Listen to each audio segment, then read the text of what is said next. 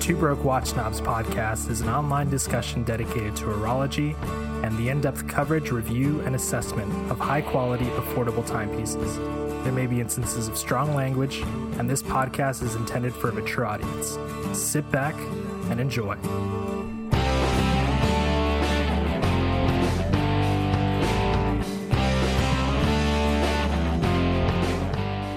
Hey, this is Kaz.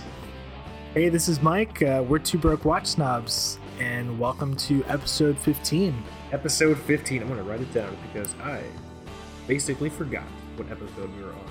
What happened was I was looking at my notes, and I started panicking because I thought I had to do that episode, call out, and so I almost just said the first number I saw, which was 49.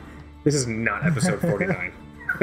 The episode from the future. From the future, guys, buy lotto tickets. All right? Lotto tickets. So today's going to be a fun episode. Today is something that it involves a topic which I always get very, very happy about. No matter what happens in my life, I am literally jobless right now. And for a while, I was also carless, but it was okay. Michael, do you want to know why it was okay? Why was it okay? Because I got a new watch. Just one? I got two new watches, but for this episode, I might get more. It depends. Depends how long I'm jobless for. I got two watches, but there's one I'm going to focus on today for this episode. And so that's something, Michael and I, we both got new watches. I got a new watch. You got a new watch. Should we integrate our new watch discussion into the audio wrist check? I don't know. Maybe, yeah. Should we just go for it? We can do that. We can, you want to talk about this? We broke 1,000 followers on Instagram. We broke 1,000 followers on Instagram, which is something that I look at our followers, that number going up in the same way I think the ancient Mesoamericans looked at the stars for answers. You know what I mean? I'm just fucking staring at that page and I'm like, dude, I fucking know if it goes to 1,000 followers, I'm going to get whatever I want. Things are just gonna get delivered to me. Everyone's gonna know my name and they're gonna say hi to me. No more spitting at me. No more heckling as I walk the streets. As soon as I fucking reach 1,000 followers, I'm gonna do it. And we did it. It was a good hasn't feeling. Happened. It's actually really, really. So I mean, in all seriousness, it's really, really cool to know that so many people are just really into. I mean, not just a watch discussion, but a watch discussion the way we have one. I mean, there are plenty of other awesome watch podcasts out there, like Grey NATO and On Time and Our Time, and they're all awesome in their own way, but I don't know how many other watch podcasts, Michael, will talk about watches and testicles, in the same episode. You know what I'm saying? It's a hard thing to find. It's those two topics. A diamond in the rough. You know what I'm saying? So yeah, we reached 1,000 followers, and so we've been talking about this also for a while. We're gonna do a 1,000 follower giveaway. It's gonna be super, super cool. We're doing it in conjunction with someone else who a lot of people like. It's gonna be really, really fun. It's gonna be I think a really cool giveaway in the great spirit of Two Broke Watch Snobs. We don't want to give too many details out right now because we're still ironing out all the details, but it's going to be super cool. Entering it's going to be awesome, and it's just one of the first and kind of few of many ways that we're just trying to get back to everyone for just being strangely welcoming. I get DMs and comments all the time about people just saying hey guys, love the show. You're great, Mike, or you're great, Kaz. Yeah. And I'm like, dude, you don't what if I'm a cat abuser? What if I'm not great? You know what I mean?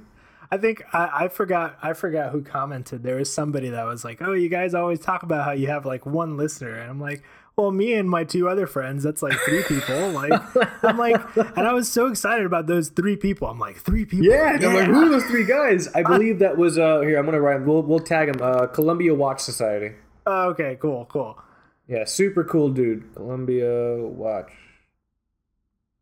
Society. I'll tag you in the show. Yeah, I know. I saw that. I got really happy too. I'm like, ooh, tell me about your friends, man. Your friends like watches. Tell me about all the the people that listen to us. What? It's bizarre. It is bizarre, but yeah, it's we started this as a passion project. It's something we talked about doing a long time ago when we were in the same freaking like zip code. Like now we are like across the country apart from each other, and it's just been super cool. So keep your eyes out for details on the giveaway. 1,000 followers, and I don't have like a proper drink. I only have tea here, but I'm gonna audio toast you, Michael, and everyone else to the next 1,000 followers. I have an old candle, so yes, I will toast. You'll toast your candle with my Earl Grey tea. There you go. There you go. Tea, Earl Grey, hot. All right. Yeah, we can dive right in. So we both got new watches, and we verified beforehand we're wearing them now. So yeah, we are wearing them now. Do you want to talk about yours first, because yours is very, very intriguing? I think we should talk about yours first. Okay, we can talk about mine first. I am wearing my newest acquisition, which is the Orient Star WZ0071DJ. Now, there's no sexy, slick nickname for this watch, so I'm just going to call it the WZ. I don't know. You know what I mean? It's not like the... Wait, isn't it like the Orient Star GMT? Isn't that just what it is? No, that's the other one. That's the black dial one with the interior rotating bezel. I don't know what the fuck this thing is. The thick one. Right? Okay. Yeah, the thick. It's only thick because it has that mechanism on the inside. And the thing is, this watch isn't thin. But yeah, so it's a GMT watch. It's my first GMT. It's an independent GMT hand, and it coordinates really well with the interior 24-hour bezel. And it's awesome because I have it set to West Coast time, so I no longer have to guess what time it is where Michael is at in Seattle. Because I'm always like, okay, if it's 5 p.m. here, I have to Google it. I still remember the math.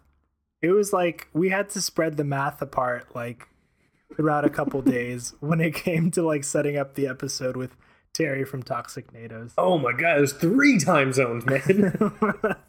I'm fucking precedented. Time zone math. Dude, time zone math, man. Oh my god. But hi Katie, what's up? No. But yeah, so it's really, really cool. People who've been following on Instagram, I've been fucking just plastering this thing all over the place, and I'm really surprised no one's gotten tired of it. So I'm taking it off my wrist right now. So for people who don't know or who may not have caught our Orient episode, of which the number I can't remember, I'll say it in the show notes, and I'll write it down on Instagram on that little description. There's basically like 3 main tiers of Orient. There's like the regular Orient line, so that's your Orient Makos, your Rays, your Flights, things like that.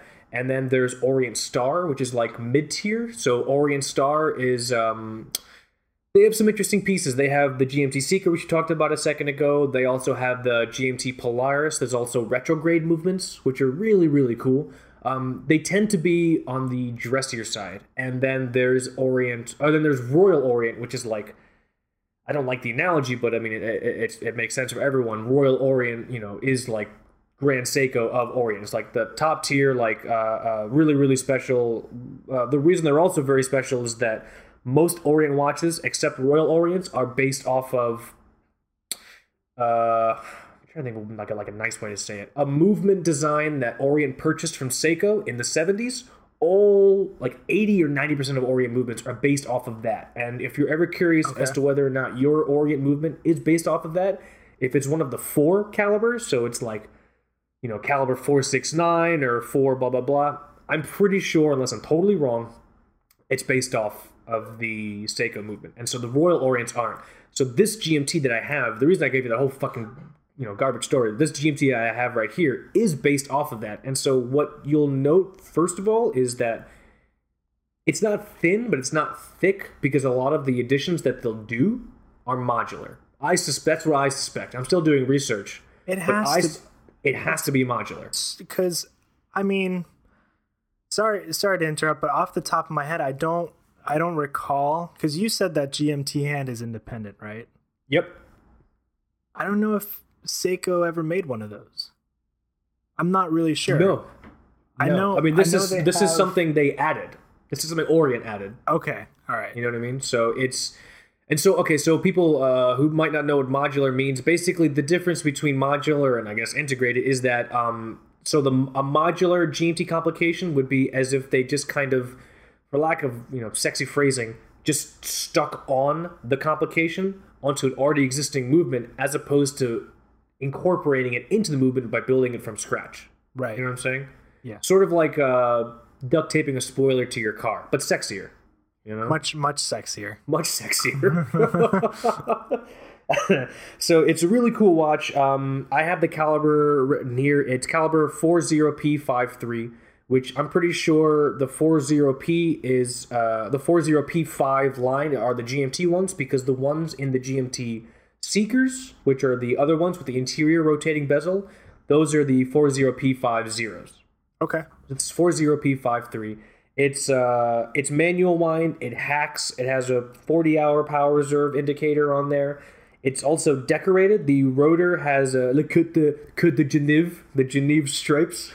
just like saying. Classic Japanese. Yeah. Okay. Oh yeah, very very Japanese with the Genève stripes. You know what I'm saying?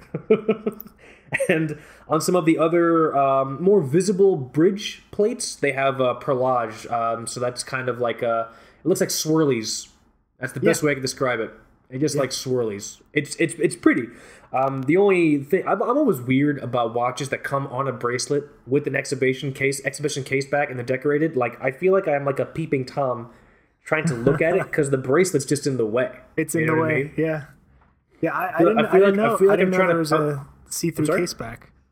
Yeah, it's a see-through case back. But look, with the bracelet, it's weird. I feel like I'm trying to like peek at boob through like a sleeve. Yeah. You know what I mean? I'm like, I know there's a better way, but my current situation does not allow me to peek at boobage easier. So I gotta go through the sleeve. Ma'am. You know what I mean?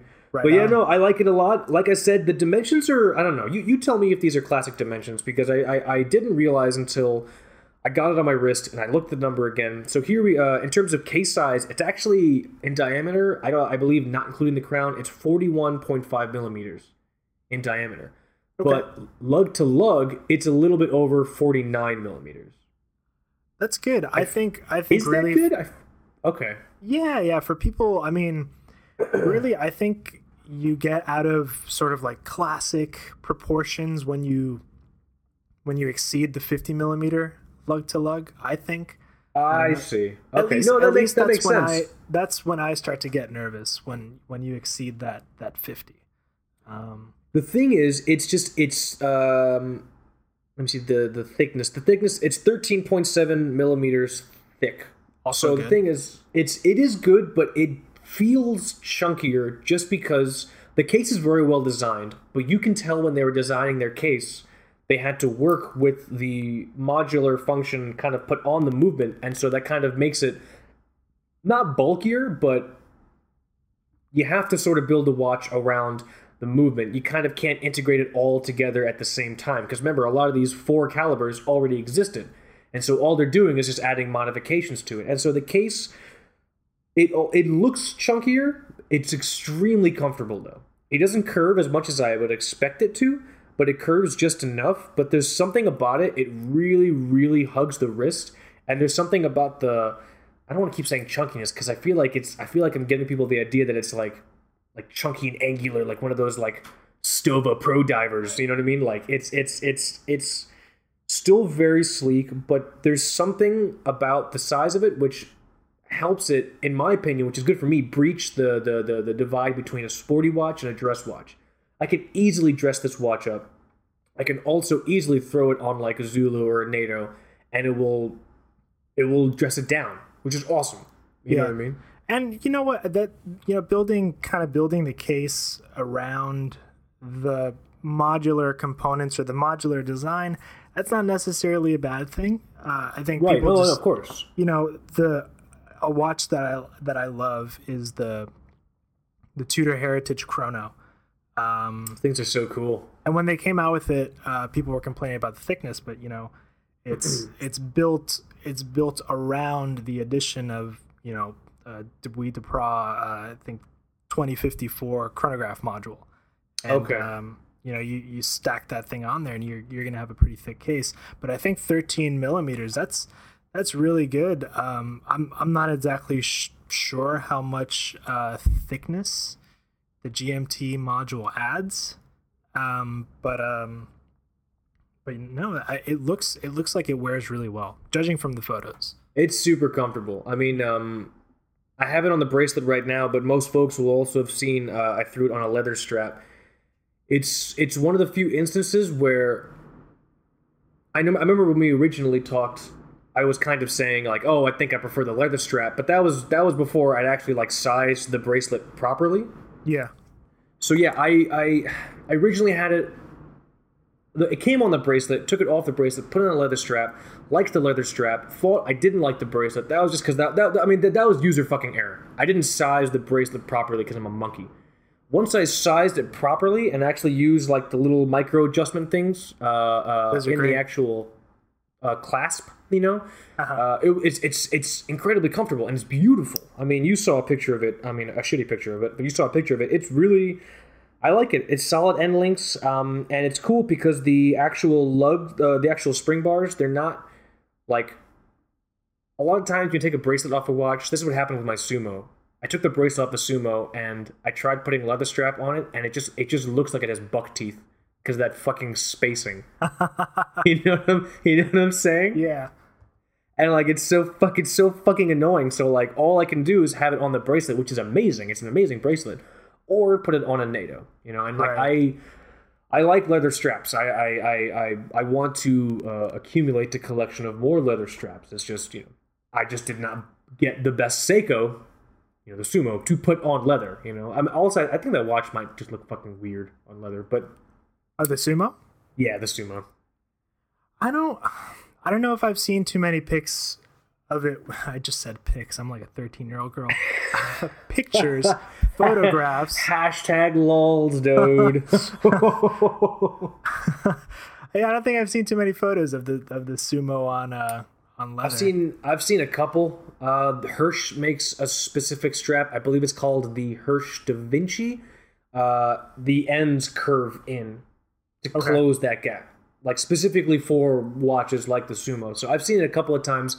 Looks kind of cool, but But the thing is, with the Orient, I have the Orient WZ0071DJ. We got to think of a better nickname. Hashtag Watch Family. If you can help me think of a nickname for this watch, or if it already has a nickname, like if its nickname is like Blue Orient or Orient Blue, like please tell me, because like it's not like Seiko, where the second Seiko even mentions a new watch and people are like, oh, Samurai Blue Lagoon. It's like there's less of like a sexy following behind Orient pieces. Yeah, I mean, Michael, you know what I'm saying, right? No, definitely. And I don't think. The Mako is a watch that is a name that they gave to the watch. It is the name. Yes, okay. It is the name. Yeah, no, I don't think they do that with Orient Star, right? No, there aren't any... Well, the Orient Star pieces that come to the U.S., yes. There's the Orient Star Polaris, which is like a dressier sort of GMT. There's the Orient Star Retrograde, which is a fucking retrograde movement, not very imaginative. The Orient Star Seeker, those are the black and white kind of interior bezel GMTs we were talking about before. Now, I don't know if they were... I mean, that's how they're listed. So I don't know if it's something that maybe just vendors adopt here, or if that's something from like Orient corporate. Well, that also reveals the other fucking perplexing issue we talked about on one of our Orient episodes, where we finally got a hold of Orient USA and just asked them about their marketing practices and why they didn't have a stronger presence in the US. And they basically told us, for people who didn't listen to the episode, that Orient in Japan has nothing to do with all the other flagships. They just give watches to them, and all those other different Orient entities can sell them like however they want. So Orient USA is not coordinating whatsoever with Orient UK, so they could be on complete different fucking planets, which is super antithetical to how so many other watch brands do it. You know what I mean? Or companies, for that matter. Or companies that still like tissues and pencils. They tend to be streamlined across the globe, to kind of solidify their global presence. You know what I mean? So in terms of nomenclature like that, there are Orient Star pieces that have names, whether they were designated just by U.S. fans or by vendors or by Orient themselves. Dude, I have no idea. So that actually, you actually just revealed why this watch might not have a nickname. This is a JDM. This is Japanese domestic market only. This watch I have, the WZ0071DJ. So well, I was gonna say at least it's not called the Turtle, because that's a horrible name. What's wrong with it? Do you think Turtle's a horrible name? I wish it got something else. I think, it's interesting. It's definitely not like, as aggressive as Mako. You know what I mean? Well, come on, man. You have like Sumo, Samurai. Shogun, Monster, Turtle. One of those things, two of those things wield swords. Other one gets hit by cars while it tries to cross the road to the beach. You know what I mean? This gets obliterated. I grew up on Fort Lauderdale Beach, so I saw my fair share of turtles getting hit by cars. They've done a much better job of protecting them now, so don't worry. But yeah, no, I guess I could see your point. So this is JDM. Kind of, what sort of adventure did you go through to get that? Because that's it was terrifying. I had my own little Goonies adventure, but for one. You know what I mean? It was just me traversing the fucking caverns of the internet to try and find a place where I can buy the watch and not get mailed like dildos and dick pics. Yeah. And have my credit card stolen. You know what I'm saying? Well, if you got that in addition to the box with the watch inside, would you be that mad? I don't know. It depends. If actually no, I'd be really happy, because then I could take like a photograph and tag them on Instagram. Take a photograph of like the 9-incher they sent me. You know what I mean? Yeah, that's gonna be a retailer that I want to work with then. So wait, you're telling me they sent you the watch you asked for, in addition to an assortment of dildos? Yeah, dude. Yeah, yes. It was incredible. Yes. Dildosandwatches.com. Hold on, let me write that down. Might need to sit on that URL, no pun intended. Dildos and watches. That was a good pun, actually. .com. Yeah, so I made the decision to buy the JDM version, because originally, some folks might know, because I talked to them. I know Golden Hour Time knows, and some other folks I talked to online. I was looking at getting one of the USA International Orient Star GMT Seekers. It's a black dial GMT watch. It has a power reserve. It's very similar to this, except it has an interior rotating bezel. So I think that, like, you could track, 3 time zones? What is it? Yes. Some shit like that? Yeah, 3. Yeah. The only thing is, it looks, and I believe it is, incredibly thick. I think it's, just under 15 millimeters thick, I think. I can't remember. That's getting up there. Yeah. It's thick, and I wasn't really sold on it. And before I'd even started that search, I had seen this WZ007 JDM GMT. This doesn't have the interior rotating bezel. It just has the fixed 24-hour bezel. And so it's that weird thing that I think that happens to a lot of watch people, where it's just like, yeah, I'm going to get this watch, but in the back of my mind, I really wish it was that other watch. You know what I'm saying? Yeah, definitely. And so the weird thing is, with the GMT Seeker Black Dial, there's 2 versions of the GMT Seeker. GMT Orient Star Seeker. There's a white dial and a black dial. The black dial, for some reason, is more sought after, so for some fucking reason, it's more expensive. It's like $700 or $800 USD. Okay. And so I'm sitting there, and I'm like, oh, well, hold on a second. I've seen this JDM watch that I ended up buying. It's a little more expensive, but it's only like $100 more expensive. I'd seen this WZ007. Damn it, the dog. She had to come back. It's okay. She's covering up my chokes. I'm choking on air. Hey, dog. But I had seen this watch, and you can still see it anywhere between $800 and $900 USD. And so I'm sitting there, and I'm like, okay. And I know this happens to a lot of other watch people too. Do I increase my budget a little bit to make myself much more happy? You know what I mean? Because I know if I had gone to Long Island Watch, or if I gotten it directly from Orient USA, with the coupon code, obviously. And if the black dial had shown up here and I'd opened the box and I'd seen it, I'd be like, yeah, this is awesome. And that'd be cool. But in the back of my mind, in the midst of my heart, I'd always be like, man, I really wish it was that other one with the blue dial that I'd seen. You know what I mean? And so I'm like, you know what, dude, fuck it. You only live twice, or whatever the fuck it is. Let's increase my budget. Let's just do it. It's still under $1,000, so I'm not breaking Two Broke Watch Snobs credo. And I went for it. And so finding a vendor to get it was weird. I see now that some places on Amazon sell it, but I specifically was sort of like, now when I say some places, I think one place sells it. I think they have one. And I think their store rating is kind of weird.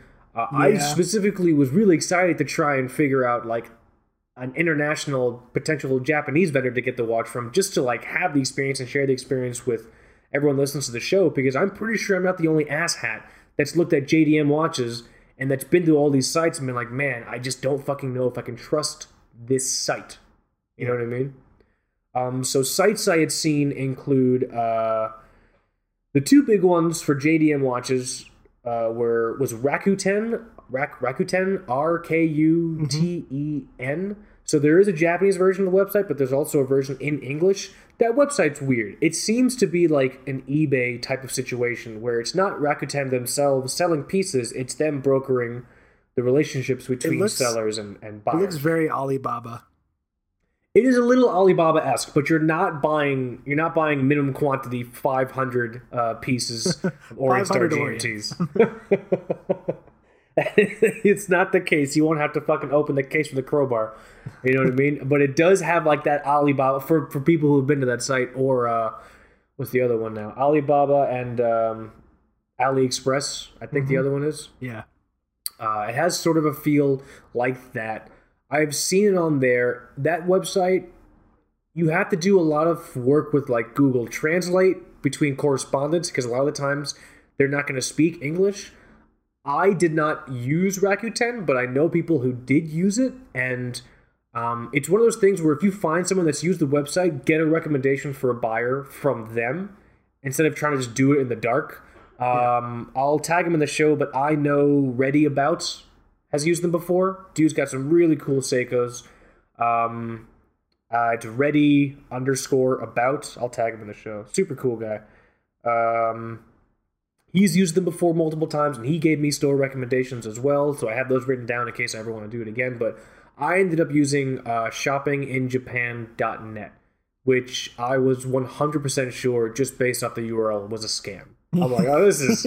I'm asking to get scammed. I'm so fucking pumped to be on the phone for hours with Capital One to explain my situation. Like, no, I didn't buy $900 in Japanese smut films. Please, I just... God, I just wanted my watch. I just want to know what time it is. That's all. That's all, man. I just want to know what time it was. But no, they're a legitimate site. They sell a lot of watches. They carry Orient, Seiko, Citizen, Casio, and weirdly enough, I think a specific JDM Omega model. Really? And I don't know what it is, but there's an Omega model on there, and one of those newer, not real, not fake, it's convoluted, but one of those newer-ish Russian brands. It's either Buran or Volmax. I have no fucking clue why. But I use shoppinginjapan.net. Really awesome experience. If you're looking for JDM pieces, I would recommend them. You're gonna get the whole website's in English. You're gonna get contacted after your purchase. Oh yeah, that's a big deal.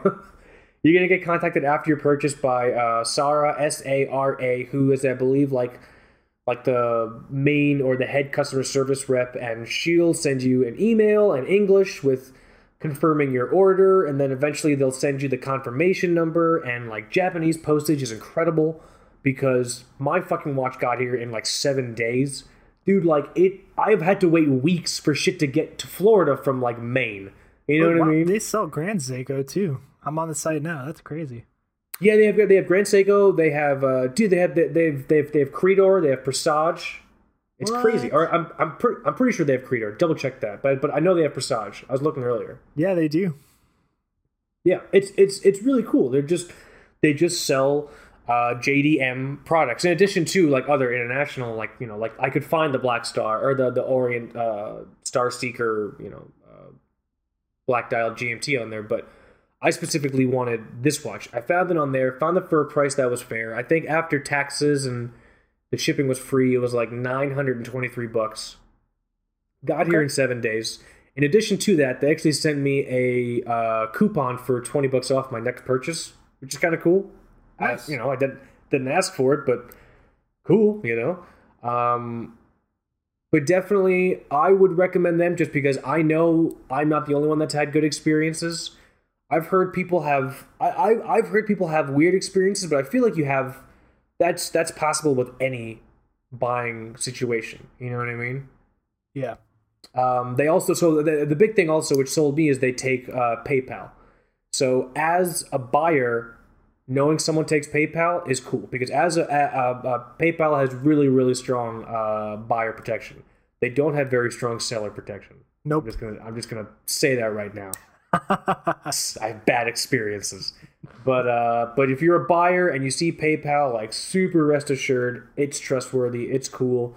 And yeah, the watch is really, really, I'm so annoyed, Michael, because I am used to putting on a different watch every day. Uh-huh. And also getting like a different watch picture every day for Instagram. But for the past like 6 days, it's just been the same goddamn watch. And like, It's all I'm good, annoyed. man. People like it. We saw that today. Yes, that's true. Today we are recording on the 26th of January. In today's post, I'm like, yeah, you know, it's another shot of my goddamn Orient Star WZ007. If you guys are getting annoyed, let me know. And, you know, people have been like, you know, super positive, like not annoyed at all, which is good. You know, I'm happy to hear that. Yeah, it was a good photo. It was okay. I'm not. I don't want to spend a lot of money on camera equipment, but I need to get a better photo situation going. I can't keep using my cracked iPhone. Now, just to clarify, it's not actually an iPhone that's been cracked and that I can like do things on. There's literally a butt crack going down my fucking phone because I dropped it on the sidewalk at work. Perfect for watch photos. Perfect for watch photos. It is a definite guarantee that while I'm trying to take a watch photo, as I try and like brush something off the screen or the watch, it's just a crack. It's not going anywhere. You know what I mean? So well, that's cool, man. It's good that you got it. I've heard of shopping in Japan before, but like you said, that name, I always just click away. Yeah, exactly. It's like, dude, it's like live nude girls. It's like, I don't exactly believe you. it. That's Japanese watches here. Japanese Neon watches. signs. Exit 54. It's like, oh, those guys aren't going to take my wallet. I'm excited. Cheap eats. Cheap eats, man. Fucking live nude girls $5 buffet. That's a guaranteed good time. Ugh, Jesus. That's cool. Actually, I have the page open now, and I'm looking at the product page for the SARY 055 Seiko Presage. Is the one that we were talking about a while back? No, this is a different one in the Presage line. This one's much cheaper. It's pretty cheap. I think this is the cheapest price I've seen. It's $277 for this watch, and you get wow, kind of like a sporty 40 millimeter look. It can kind of double as a dress watch and a casual watch, and you get the kanji date wheel, which is just it's so awesome. Cool. it's so dumb, but it's so cool. Yeah, yeah. You know, that's interesting. I might have to try them out.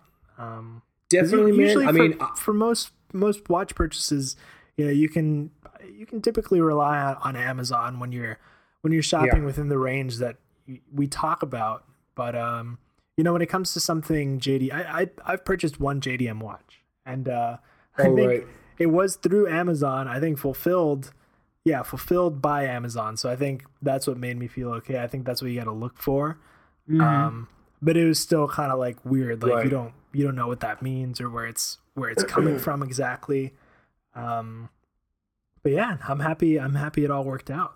It's super cool. It's really cool. It was a good buying experience. I'm definitely gonna maybe get something again from them. It's funny. I was actually looking at some of those Seiko Presage pieces, and they have a lot of those Black Urushi dials on there. Yes. Right? Yeah. He just goes yes. I think they're all sold out though. Oh no, maybe no. The black one is still here. Oh, the chronograph, you mean? Yeah. Yeah, they have the black one. They had the black chronograph for actually a really good price. I think it's $2,800. That's a good price. Yeah, it's still a lot though. Yes, it is a lot of money. But for a piece like that, which I'm pretty sure those are limited production, right? Or was it only the white dials which were limited production? No, they're both limited. Yeah. You're right. I can see the value. Yeah. Yeah. Still a lot of money though. I mean, let's be real. Yeah. Still a lot of money. Maybe when I make those, or whenever I dig up those Kruger Millions, I'll buy a Seiko Presage chronograph. Exactly. But I have the watch in my hands right now. I'm just gonna go into some details on it. So the watch, red GMT hand. The GMT text on it is red as well. The date window is framed in silver. All the markers are applied, and they're bars. They are double bars at 12, 3, 6, and 9. What's super, super sexy, and what I cannot stop staring at on this watch is the whole dial itself. It's blue, and it has these symmetrical striations, these stripes in it. I keep hearing it compared to the Omega Aquaterra pieces. You know how they have those. Yes. Aquaterra. How they have those. It's very dressy. They have those lines on the dials. I mean, I can understand the comparison, but for me in this piece, there's something a bit more organic and lively about it. Those watches are super cool, but there's something very static, dressy, and straightforward about those watches, which is great. I mean, for some certain dress pieces, that's what you need. You just need a bold dress watch piece. Right. And so, for some reason, on this watch, there's just something so alive about it. I don't know if it's the GMT complication or the GMT hand or just everything in conjunction with itself, but it's a great watch. I mean, the sides of the case are kind of like a rough brushed. The bezel itself, the smooth bezel, is one of my favorite parts next to the dial. It's like super polished, and so it's super reflective, and it's one of those qualities which it's the same string of qualities which I love in the Rolex Explorer 1 in that Tudor Black Bay 36 millimeters. You know what I mean? Yeah, kind of like high polished, shallow bezel. Exactly. Yeah. And I love that so much because it makes the watch really photogenic. So what I've noticed, because we've been taking pictures of watches for a few months now, by no means are we experts. You're much more adept at it than I am, just because you're more thoughtful with your pictures. Still pissing in the wind, man. Listen, you're more thoughtful. Your pictures. I take my pictures on the toilet when I have the shakes. I'm like, people are gonna love this shot. They're gonna love this shot. You know what I mean? You take yours with sunlight spilling into the room on your guitar with your watch sexily laid out. I'll literally do it in the drive-thru at Taco Bell. Oh fuck, I gotta make a post. Hey, we've all taken those shots, man. We've all done it. That's funny. I do recall doing the Taco Bell drive-thru one when I was living in Oklahoma. Yep, I did that one too. Oh god, it's too real, man. It's still real to me, damn it. But what I've noticed in just kind of taking watch shots for a while is different qualities of the watch will come out in photographs. Now I know that might sound duh or whatever. But to me, to see it in practice with the watch you wear on your wrist every day is weird. I've taken shots of my Sumo, which are like, they make the watch look fucking beautiful. And obviously the watch is beautiful, but they're like beautiful in a very different way in a photograph. And so for some reason, this bezel, this shallow, ultra polished bezel, brings out really, really fantastic photographic qualities of the watch in pictures that you don't really get in person. It's not that they're better or that they're worse, whether it's in person or in a photograph. It's just different. And so it's that sort of dynamic kind of appeal, which I think is really important for not just someone buying a watch, but a watch collector. I mean, most watch collectors, as we learned, Michael, they take pictures of their watches. You know what I mean? Just because we see them on Instagram. So it's something that I was just really not anticipating. I'm really impressed by it. I'm going to do my best to not wear this watch so I can take pictures of different watches. But I can't make any promises. Not for a couple more days. Congratulations, man. Yeah, no, thanks. I'm just super happy with it. I can't wait for you to see it in person. I'm going to stop talking about this watch now, unless you want to talk about Raquetta's. I can talk about Raquetta's. Like the 4-hour episode. We're going to do it one day. One day we're going to do the 4-hour episode, man. God damn it. Really quick, though, I just wanted to say the rotor on the back, not only does it have the traditional Japanese Hokkaido style Côte de Genève. That's a lie. It's just Genève stripes. It's not traditional Hokkaido style. Please don't sue me. Now, in addition to the Genève stripes, it also has the Orient Star logo and the words Orient Star Japan sort of overlaid in like gold. So it's really, really, really pretty. But again, it's on a fucking bracelet, so I have to like be a peeping Tom in my own fucking home to see some nip. Yeah, get a case back shot of that. I should actually. I should wait for a head-to-head copycat challenge. Yeah, another case back head-to-head copycat challenge. But yeah, no, I'll try and do a case back shot. If I can have the presence of mind when I'm in line at Popeyes to get the appropriate shot. But yeah, no, thanks. I love this watch. I'm gonna stop talking about it because I'm very excited to hear about your watch, and I want to see your watch in person. We get to swap watches next time we hang out. But tell the nice people at home your newest watch acquisition. Yeah, I actually think you'll like this one quite a bit. So it's a watch that I've been eyeballing for a bit.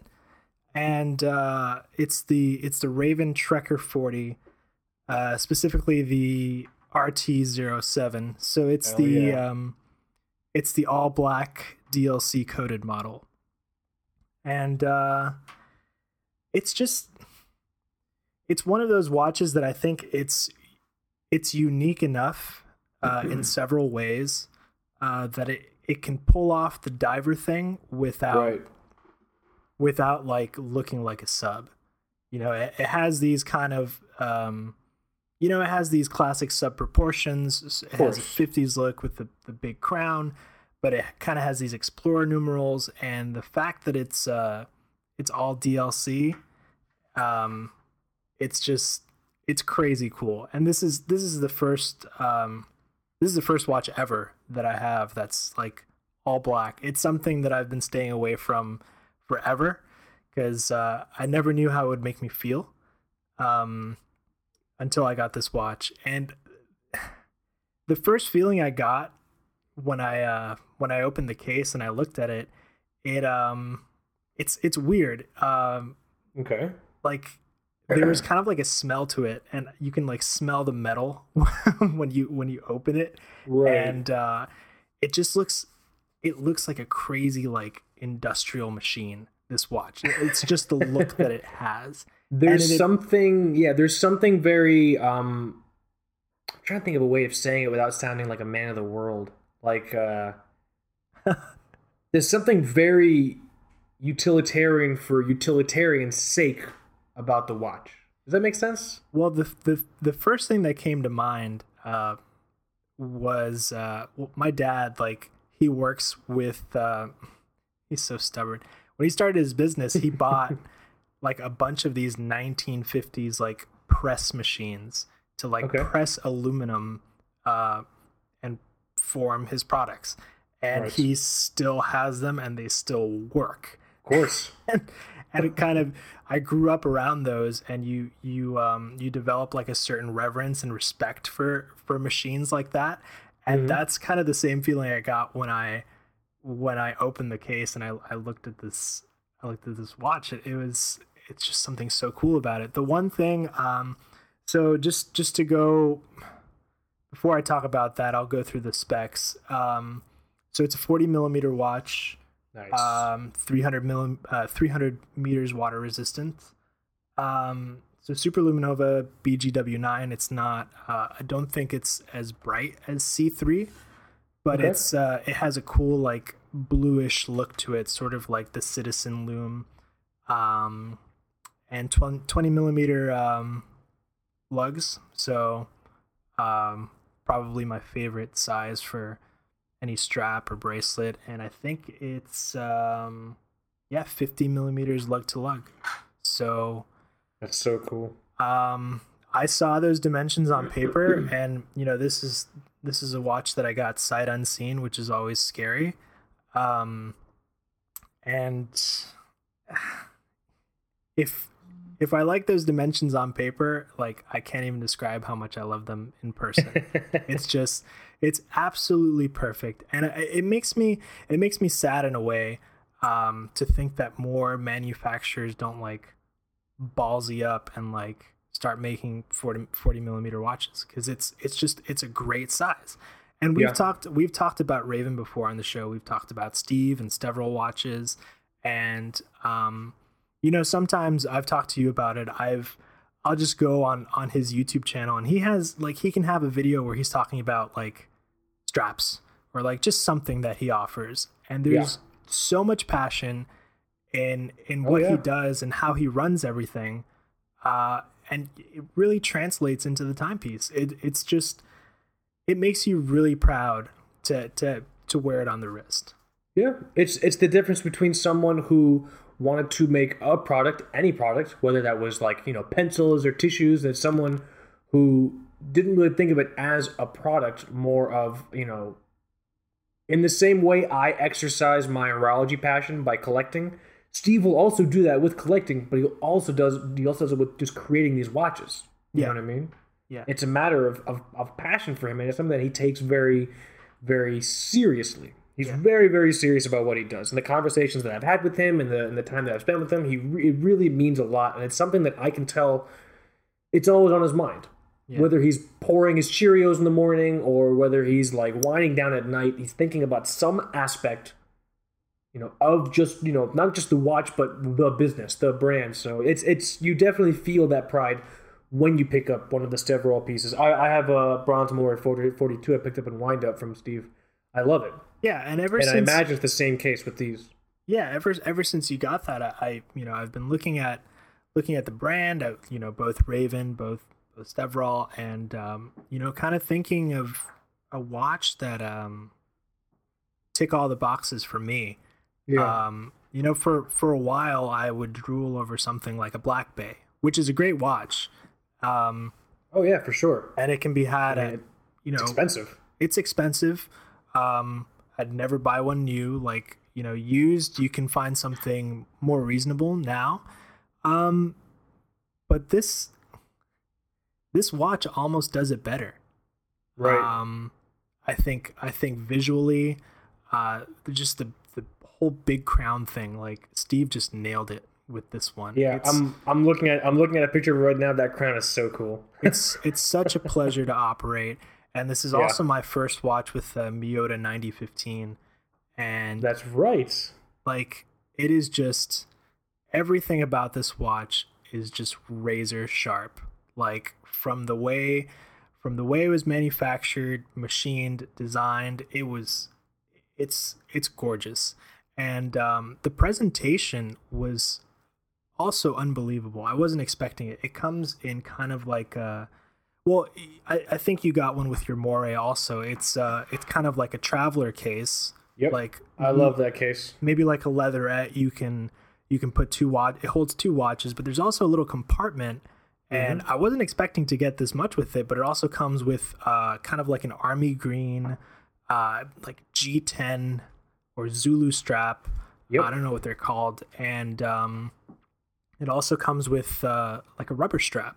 And oh shit, that's cool. I didn't realize it came with the Zulu and a rubber strap. That's awesome. Yeah, and you get like a cool warranty card with the serial number on it. Like all I have to do is write my name on the warranty card, right? And it feels like I got the Rolex experience.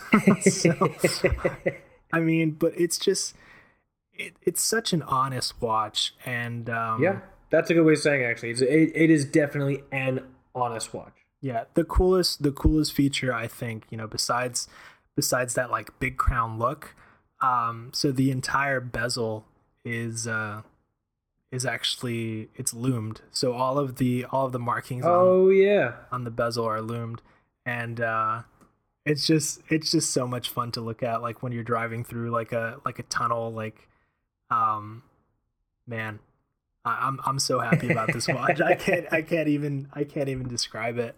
So my first question is there a tactile different feel with that coating, that black coating?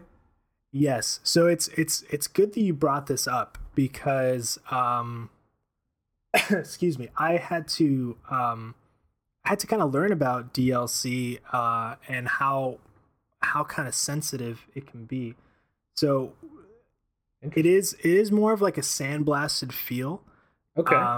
It doesn't feel delicate. It doesn't feel like it's something that you're going to scratch off with your nail, but it has more of like the way Steve describes it on the site. It has like a firearm feel, like something you'd experience like holding a pistol. And it's really, he goes on to say that the material reminds him of military vehicles or the cockpits of well-used like fighter jets, and it's true. That's exactly what it looks like and what it feels like, especially the way that I'm wearing it. I don't have it on the bracelet. I just think that's too much black for me.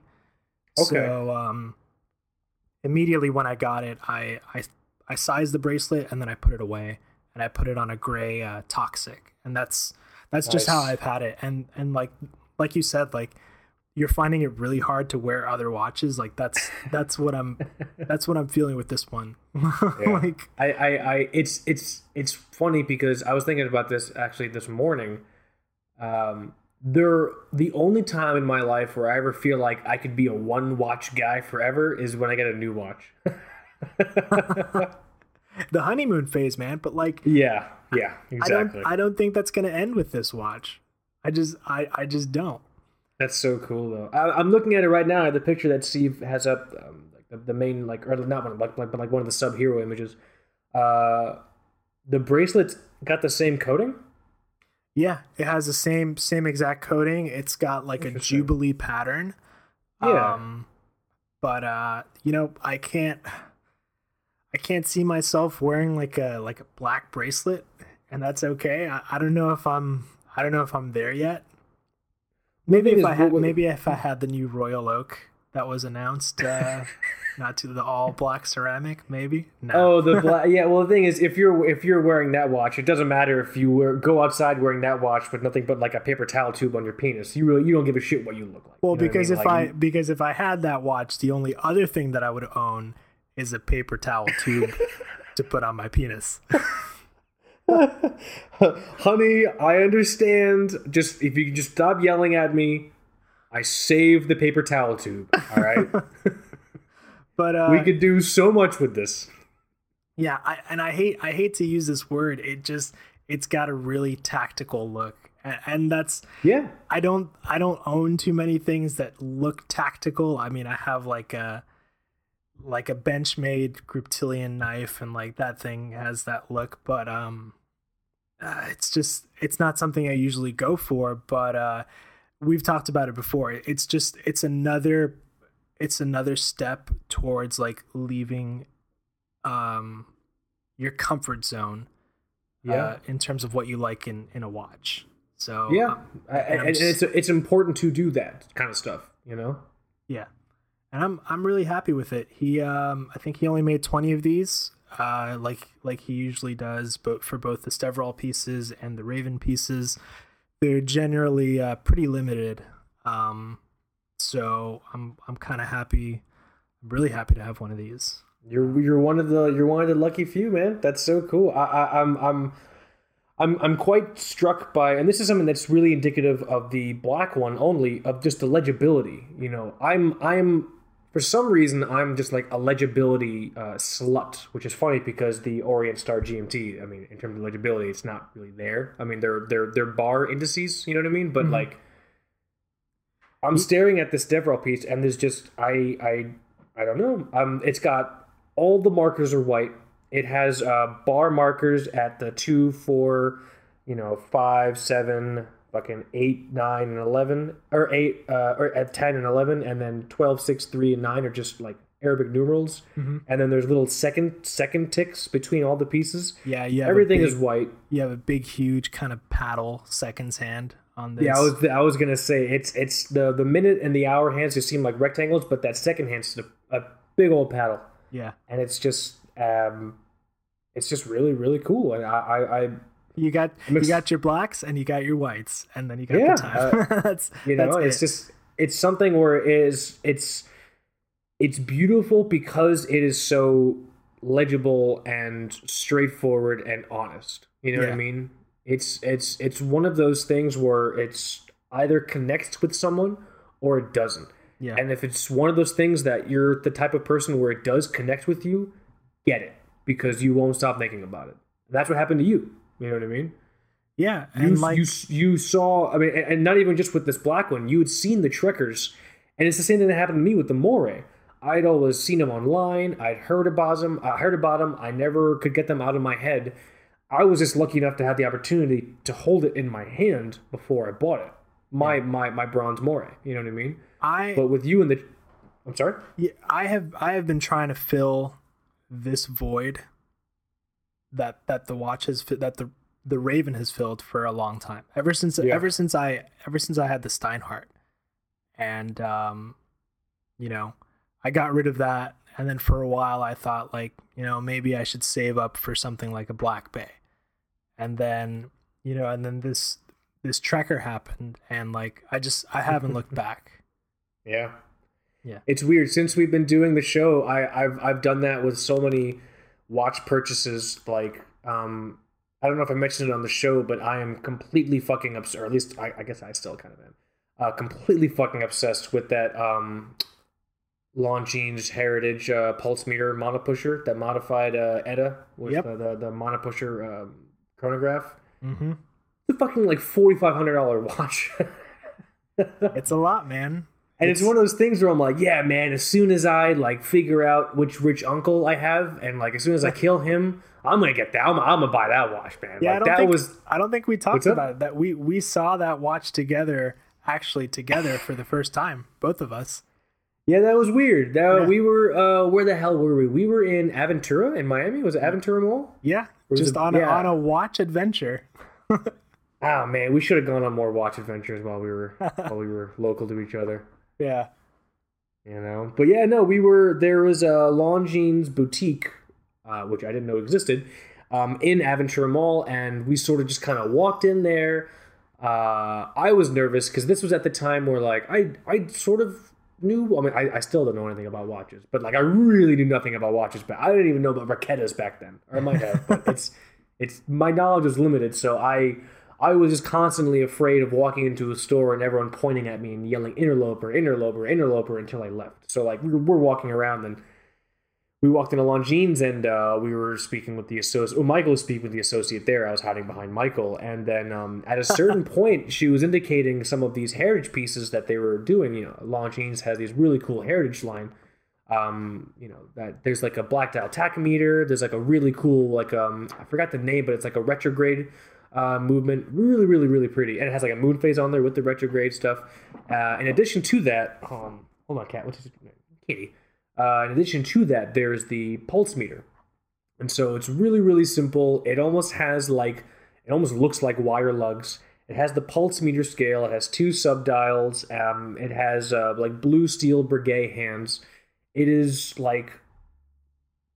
it's a very simple watch, but like I was obsessed with it. Like I still kind of am. But it's funny because since we've been doing this show, I've been really exploring more, about micro brands, so about Stevrol and Raven, and just looking at all the Janus trading pieces, and I'm getting more and more into Orient. And I'm just like, dude, why the fuck would I spend $4,500 on that watch when I could spend $900 on this Orient Star GMT and just feel a sense of elation in addition to a full stomach because I could still afford dinner? You know what I'm saying? Well, I think, I think we're starting to realize that whether it's $900 or $4,500, there are other brands, sometimes, a lot of times, out of Switzerland that can offer you so much more. And you know what? The Pulse meter, it gets a pass in my book for that price. Maybe used, I'd be okay with it. Yeah, I mean, if I know back in the day, Watch You Want used to have one.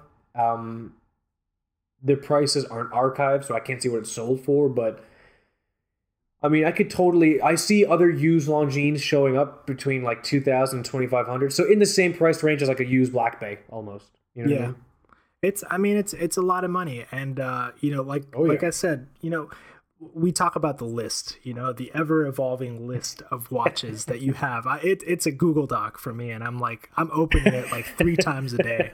I don't know about you, but oh man, like you look at what you have there, and I had the Black Bay, and I got the Raven, and I deleted the Black Bay, and I'm just like, this symbolic. This watch does everything that I need. It has it's everything that I wanted out of the Black Bay in just like a slightly cooler twist for a watch. And that's all I have to say about the Raven. And I'm so happy to finally have like a watch, from Steve, like from the Stevrol family. I wasn't expecting this kind of quality. I was expecting to get the watch and be like, yeah, it's cool. Wish I would have gotten stainless steel, whatever, and then kind of like put it away. But I don't know, man. I don't see this honeymoon phase ending. That's so cool. I'm looking at his page right now, and we'll tag him in the show as well. I'm on the Raven page. He still has pieces. I mean, yeah, $690 all the way down until the. I think the DLC coded is $750 plus shipping. Yeah. And maybe I should get one of these because it's really it's I used to have like a written list, but I kept crossing things off and putting new things on, and then putting things on I crossed off again, like notes. It wasn't like I don't type, I just don't type shit for some reason.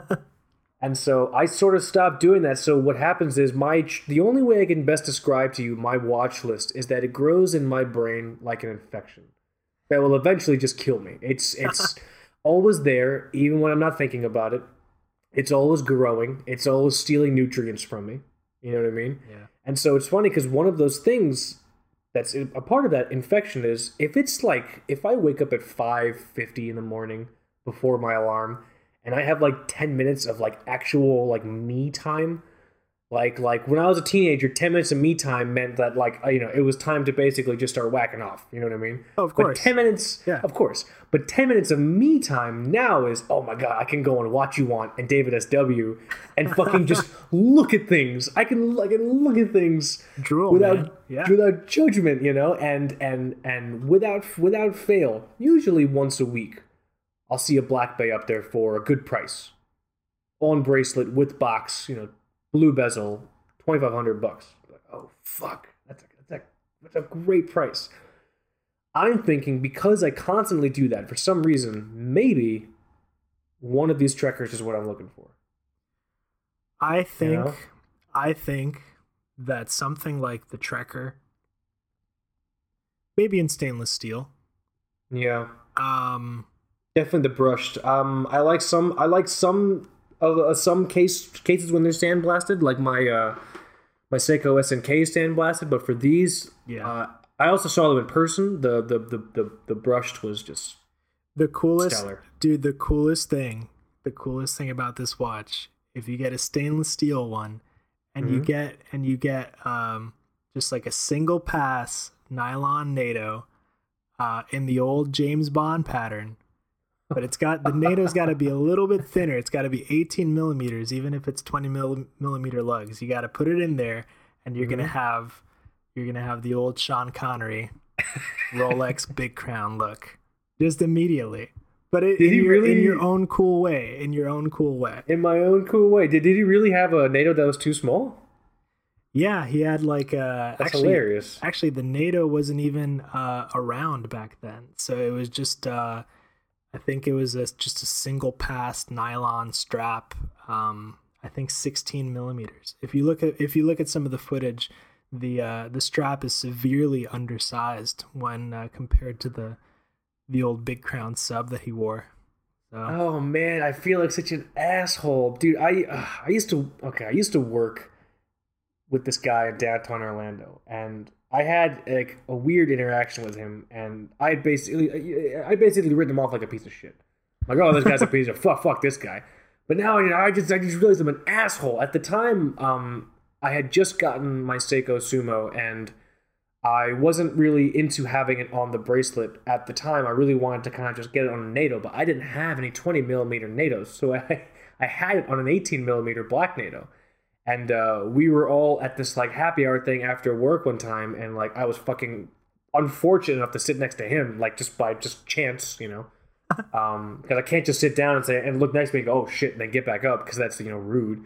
So I sat down, and I'm talking to this guy, and we just started talking about watches, because I don't know how to have a regular non-watch conversation anymore. Sure.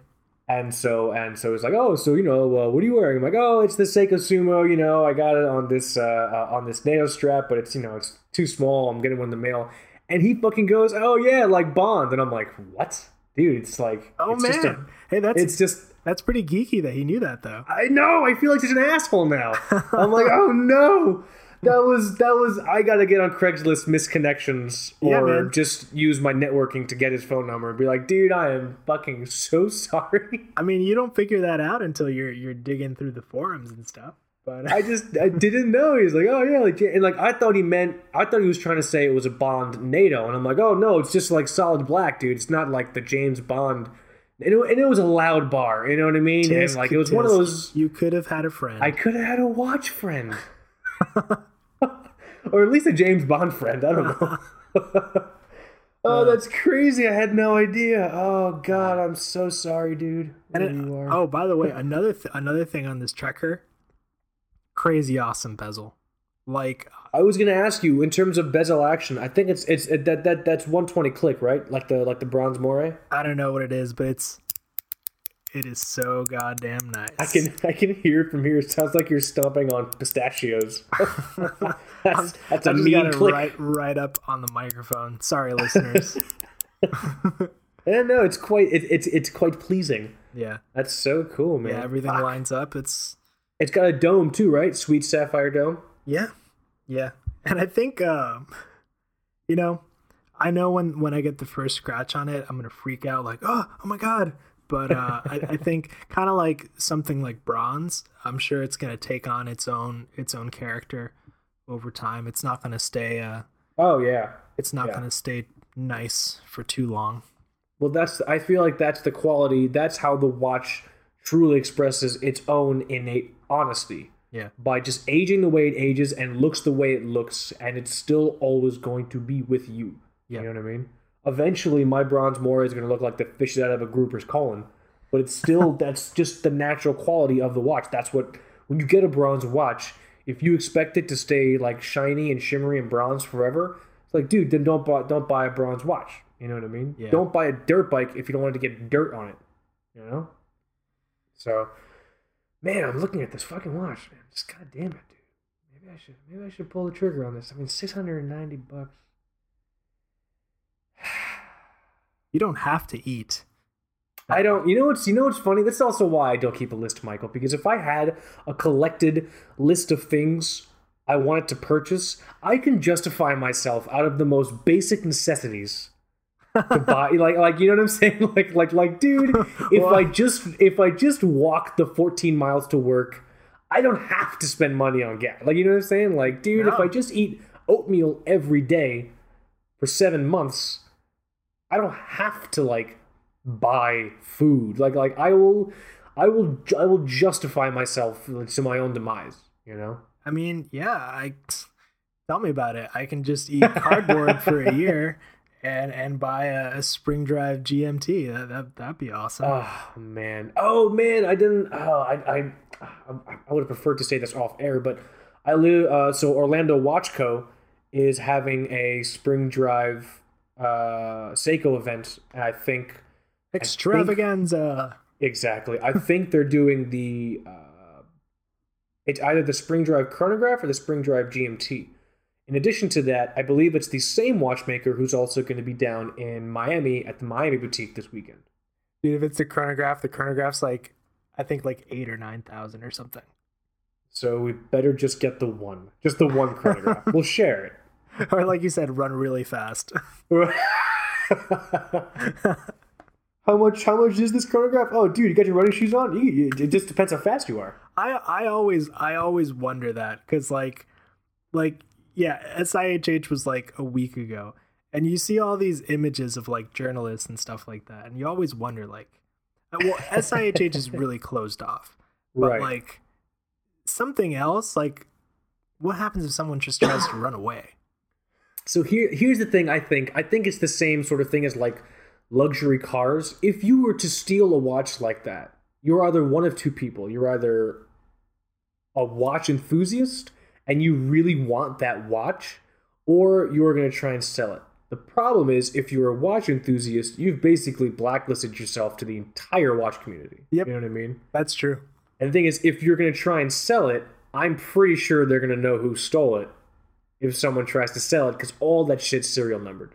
You know Dude, what I mean? you're gonna get tackled so hard before any of those things. Before any of that happens. That Hodinky tequila event, man. Like every watch That's right. had like a meathead like security guard just for the one watch. You're Each gonna watch. get a bouncer colonoscopy where he sticks his foot up your ass. You know what I mean? Oh, dude. That's insane. Yeah, no, it's man. I'm looking at this watch and I don't know. I'm gonna think about it. I want to see yours in person. I definitely want to see yours in person because I have my eye on another couple pieces potentially. I like that new Seiko Samurai. Yeah, those blue ones are really nice. And Like, I think with something like the Trekker, the first thing that's gonna stand out to you is the size, and you're gonna be like, after wearing a watch like the Orient or the Sumo for a while. Mm-hmm. You're gonna be like, huh, well, this is interesting, Yeah, but not in a bad way. not in a bad way. Yeah, I mean 40 millimeters. I mean, to your point, takes balls. Takes balls to do something at that size. But I really think like not smaller watches, but I think like the 40 millimeter, 42 millimeter watch. I think it's coming back. I feel like it's coming back. Well, You know what I I mean? mean, I've said it before. Like, I'm fine with like 36 millimeter, 35 millimeter. Some chronos like 32 millimeter, even like with the pushers and everything that kind of adds to the size or the look. Mm-hmm. But 40 is just, at least for me, it's perfect. And you see people like bitch and moan about 40. Like I've seen people actually say this. I've seen people say like 40 is not manly. Like my wrists are too manly. Like what? Dude. Sean fucking Connery, man. Get out of here. Yeah, Sean fucking Connery. That's so funny, man. But I do think. You want to know how I know that whole like big watch masculine thing is like going away? Because we talked about this also. One of the few things that I think we both found pretty intriguing about SIHH. The majority of the show, which I really have no feelings for, and well, actually, I have very negative feelings about, which is different, was the 42 millimeter Panerai. Yes. Yeah. The fact that Panerai, in my mind, the poster boy for the 45 millimeter skull bead bracelet man of the world watch. The fact that they're like, okay, maybe we should scale it down a little bit. I really believe that's indicative. That, you know what I mean? There was a lot of stuff coming out. Just like the first day of SIHH was just insane. Like insane, the number of releases. And it becomes almost like a blur. Like if you're just like on an app or on Reddit or something, and you're taking these articles as they come, and you just don't really care that much. And most of the watches I have forgotten about, like just flat out. But I think the submersible has always had like a cool look, but I can only ever see Arnold wearing one. And he does, like a 60 millimeter one. It's insane. My God. That's ridiculous, dude. And it actually looks like a Panerai that you can take in the water. But the submersibles, like, they're really big and really expensive. And this one's no different. But at 42 millimeters, I haven't seen one in person, but I expect that it'll be pretty nice, pretty wearable. But I think it's just like a bit over 8,000 or something. And that's rough. Well, if it's anything like the other Panerais, that shit will immediately lose value as soon as someone wears it and tries to sell it. Yeah. Yeah, hopefully. I mean, maybe on the used market it'll look a little bit more attractive, If you did kind of want to save up or buy like a crazy piece, like I'd always go used with Panerai anyways, because they don't hold the value pretty well. But I think that watch, that watch, besides something like the FP Jour and Vagabondage 3 that has like the first digital display of jumping seconds like ever, like that's interesting. It's well, I mean, I don't know how long you want this episode to be, but it's the problem with shows like that. So me and just the way I practice my watch collecting, I feel like a show like that is the worst thing ever. Like, it's the worst thing ever for watch collecting, to have a show like that where it's not so much about passion, it's about doing something better than you did last year, because then you look better against your competitors and you look better as like a global business and a global brand. Basically, all those things I said have nothing to do with actual products. Yeah. You know what I'm saying? No, it's brand image and brand awareness, and that bothers me. That's the big difference between brands who do that sort of weird fake horology watch collecting thing and brands like Stervo and Raven, where these are very honest pieces. A lot of those pieces at SIHH are not honest. Now, there are exceptions, obviously, and so it's this divide I have to do in my brain where SIHH, there's two kinds of pieces. There's pieces which are basically perpetuating this dumb bullshit fake watch collecting luxury thing, which, I bought this $7,000 watch. I'm a watch collector. No, you're just a piece of garbage with money. That's all you are. You know what I mean? You're not a watch collector, unless you actually are a watch collector. In which case, I'm sorry. But there's those there's those types of watches, and then there's also the watches which I feel like are really important for brands to show off their skill. And so something like that, what was the FP Jour, the analog jumping seconds, right? Yeah.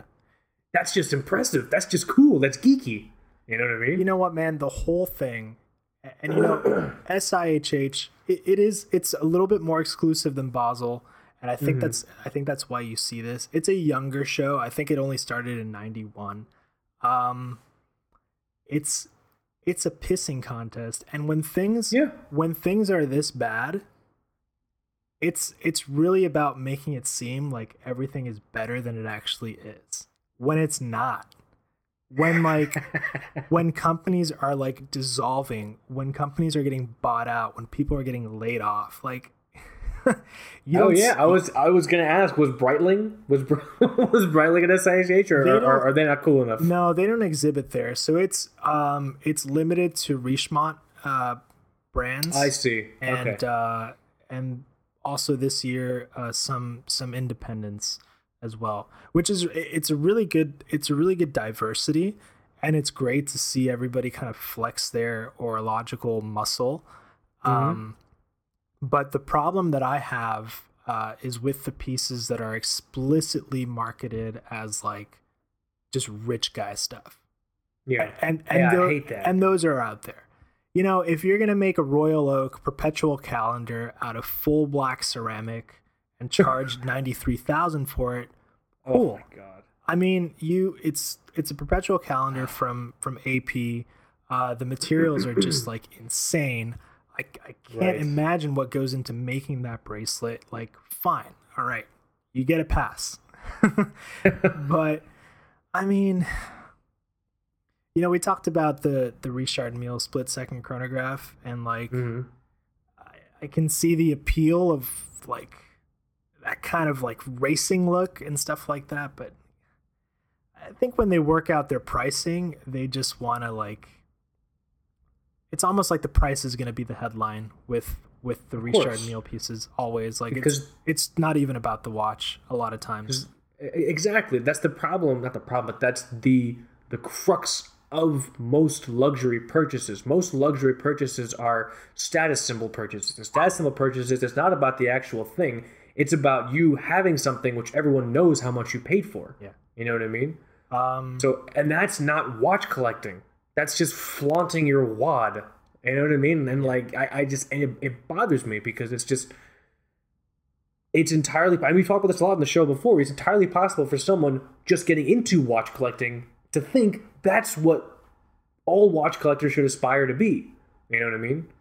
Those dudes buying crazy expensive watches because the best way, the erroneous belief is that the best way to advance your collection is to spend more money. Like, no. You know what I mean? Like, that's wrong. But shows like SIHH and Basel, they convolute people's kind of perceptions and they make people think that. In my opinion, you know, I'm a little more okay with Basel because you get more variety. I mean, that's true. For fuck's sake, like, you have a good point. Seiko will exhibit there. You know, Raquetta's been there the past 5 years. Yeah, there you go. They're still there. But you know, that's not what something like SIHH is about. That's not it. This was kind of built from the ground up to be a highly exclusive exhibition, mostly just for industry insiders and high-end collectors, or just people that have the pockets. So actually, and this year was the first year that it was ever open to the public for like one day. And I can't even imagine how mad it must have been. Like, but whatever. Yeah, there were very few. I mean, there were some watches. Like, I really, I wrote about a Ulysse Nardin regatta timer on a blog. Oh, they were there. Ulysse Nardin was there. Yes. Nice. And oh man, that thing is so cool. It's so cool. But you know, like $16,000. I think it's around there. But I just, you know, you get really geeky about regatta timers, and it has this inverter that kind of like, it like stops the chrono when the countdown finishes and like flips it back, and like it starts counting forwards like a regular chronograph. And I'm like watching a video of this thing. I'm like, that's cool. And to use it, that's so cool. To use it like on a boat, like in a yachting race, like that must be insane. Yeah. So, you know, some watches like that catch your eye.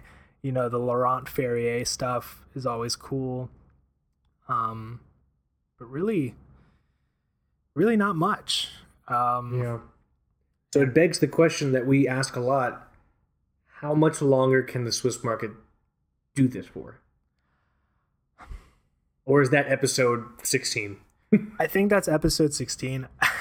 I think they don't know anything else. It's like, I was thinking about it today, and that question popped into my mind. It's like the local business that you approach, or like approaches you for like web writing, when you're like tell me what a blog is. Like, it's just really old business practices, kind of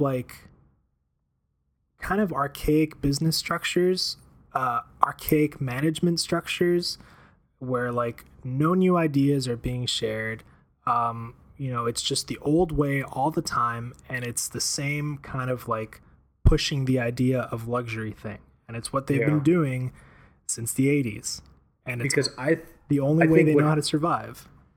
Yeah, well, because I think with luxury items, and specifically with the kinds of watches we're talking about right now, the idea is if people see you doing something different or changing, that might be public perceiving as, maybe things aren't going well. I feel like some guys go down with the ship because like, if we can't let people know how bad it is. Like when I grew up, I had this bird, okay, and this bird was like very lively, always active, blah blah blah, and then one day he started puking, and then the same day it died. It just fucking, like, it happened in like a day, and I'm like, oh my god, he was fine yesterday. Yeah. No, he's dead. He's all unfurled and in a pile of just feathers in himself. And like we went to the vet, and he's like, oh yeah, a lot of times birds and other animals, they really won't show any kind of change in their behavior or any kind of illness because they don't want people or like other species, other people in their flock to know they're sick because they will perceive weakness. You know what I mean? My God. And I think it's the same thing with some of these watch brands. Like, eventually one day I'm going to wake up and fucking Breitling will be puking all over its fucking crotch, and then the next day it's going to be dead. Like, oh shit, man, fucking should have gone to the doctor, dude. You know what I mean? I don't know what's going to happen. We can talk about that. We can kind of let the listeners let us know if it's even something that they'd be interested in hearing about. I kind of, I feel weird bringing up these brands sometimes, like on the show, because I really want to take the time to like keep the discussion like at the heart of what Two Broke Watch Snobs like is and what it's supposed to be. But it's still like, we talk about this stuff off air, and kind of like the biggest thing, man, like with everything that's going on, I'm turning 30 this year, and I'm, like a lot of people, I'm thinking about buying like a cool watch, like something like I have to spend some time saving up for. And like your brain immediately goes Swiss. Like, yeah, that's just, it's what I'm going to do. But you know what? Might be Grand Seiko. Who the fuck knows? Dude, hashtag spring drive money, man. It's just, the lack of innovation makes me almost welcome a concrete Hublot. It almost makes me happy that guy is that fucking crazy. The concrete jungle. Yeah. But it's interesting. I don't think I did anything for I don't think I bought a watch for my 30th birthday. I turned 30 in December. I turned 30 last December. I don't think I bought a watch. Did I? It probably won't happen. I'll be too broke. No, I mean, now that you've said it, the thing is, it didn't even enter my mind. Yeah. To get a watch for my 30th birthday. I don't know. Wasn't even thinking about that. But I mean, honestly, you could, if you were to make a big purchase like that, it would be more true to yourself and just to the kind of collector I know who you are. If you got a spring drive, or if you got a Grand Seiko, one of those Grand Seiko Quartz, or one of those Grand Seiko mechanicals. I can't remember the caliber. Like 9S. It's hard, man. We're still two broke watch snobs. We're still very, very broke. It's tough, but like I said, we can kind of we can see if the people want to hear us talk about that stuff. Well, what I think would be interesting is if we did an episode sort of focusing on the quartz crisis, the fallout after the quartz crisis, and maybe drawing analogies to what's happening right now. Yeah, you guys let us know what you think. It would be interesting to hear. Oh man, I know we're running a little late, but I forgot to introduce my friend. Your friend. We can close out with your friend. I am recording with something I thought I had lost after windup. You might have heard the story when I was at the Oris booth, and I was talking to the guy, and he gave me the Oris 65, and he told me to never get it wet, which I'm still fucking confused by. But always, he gave me an Oris pen, and I thought I lost it, and I found it. And the reason this pen is so spectacular is because the clicking on the pen is much better than clicking on the Aura 65 bezel. Ah. But not better than my Trekker bezel. No, that thing is so cool. Oh man, I can't wait to see it in person. We gotta do a Two Broke Watch Snobs meetup at some point, man. Yeah, be cool. You know. But all right, let's. Yeah, it's getting kind of late. Let's do this. Do you want to do the sign off, or should I do the sign off? Yeah, this is Mike. And this is Kaz, and you're listening to Two Broke Watch Snobs. Later. Later.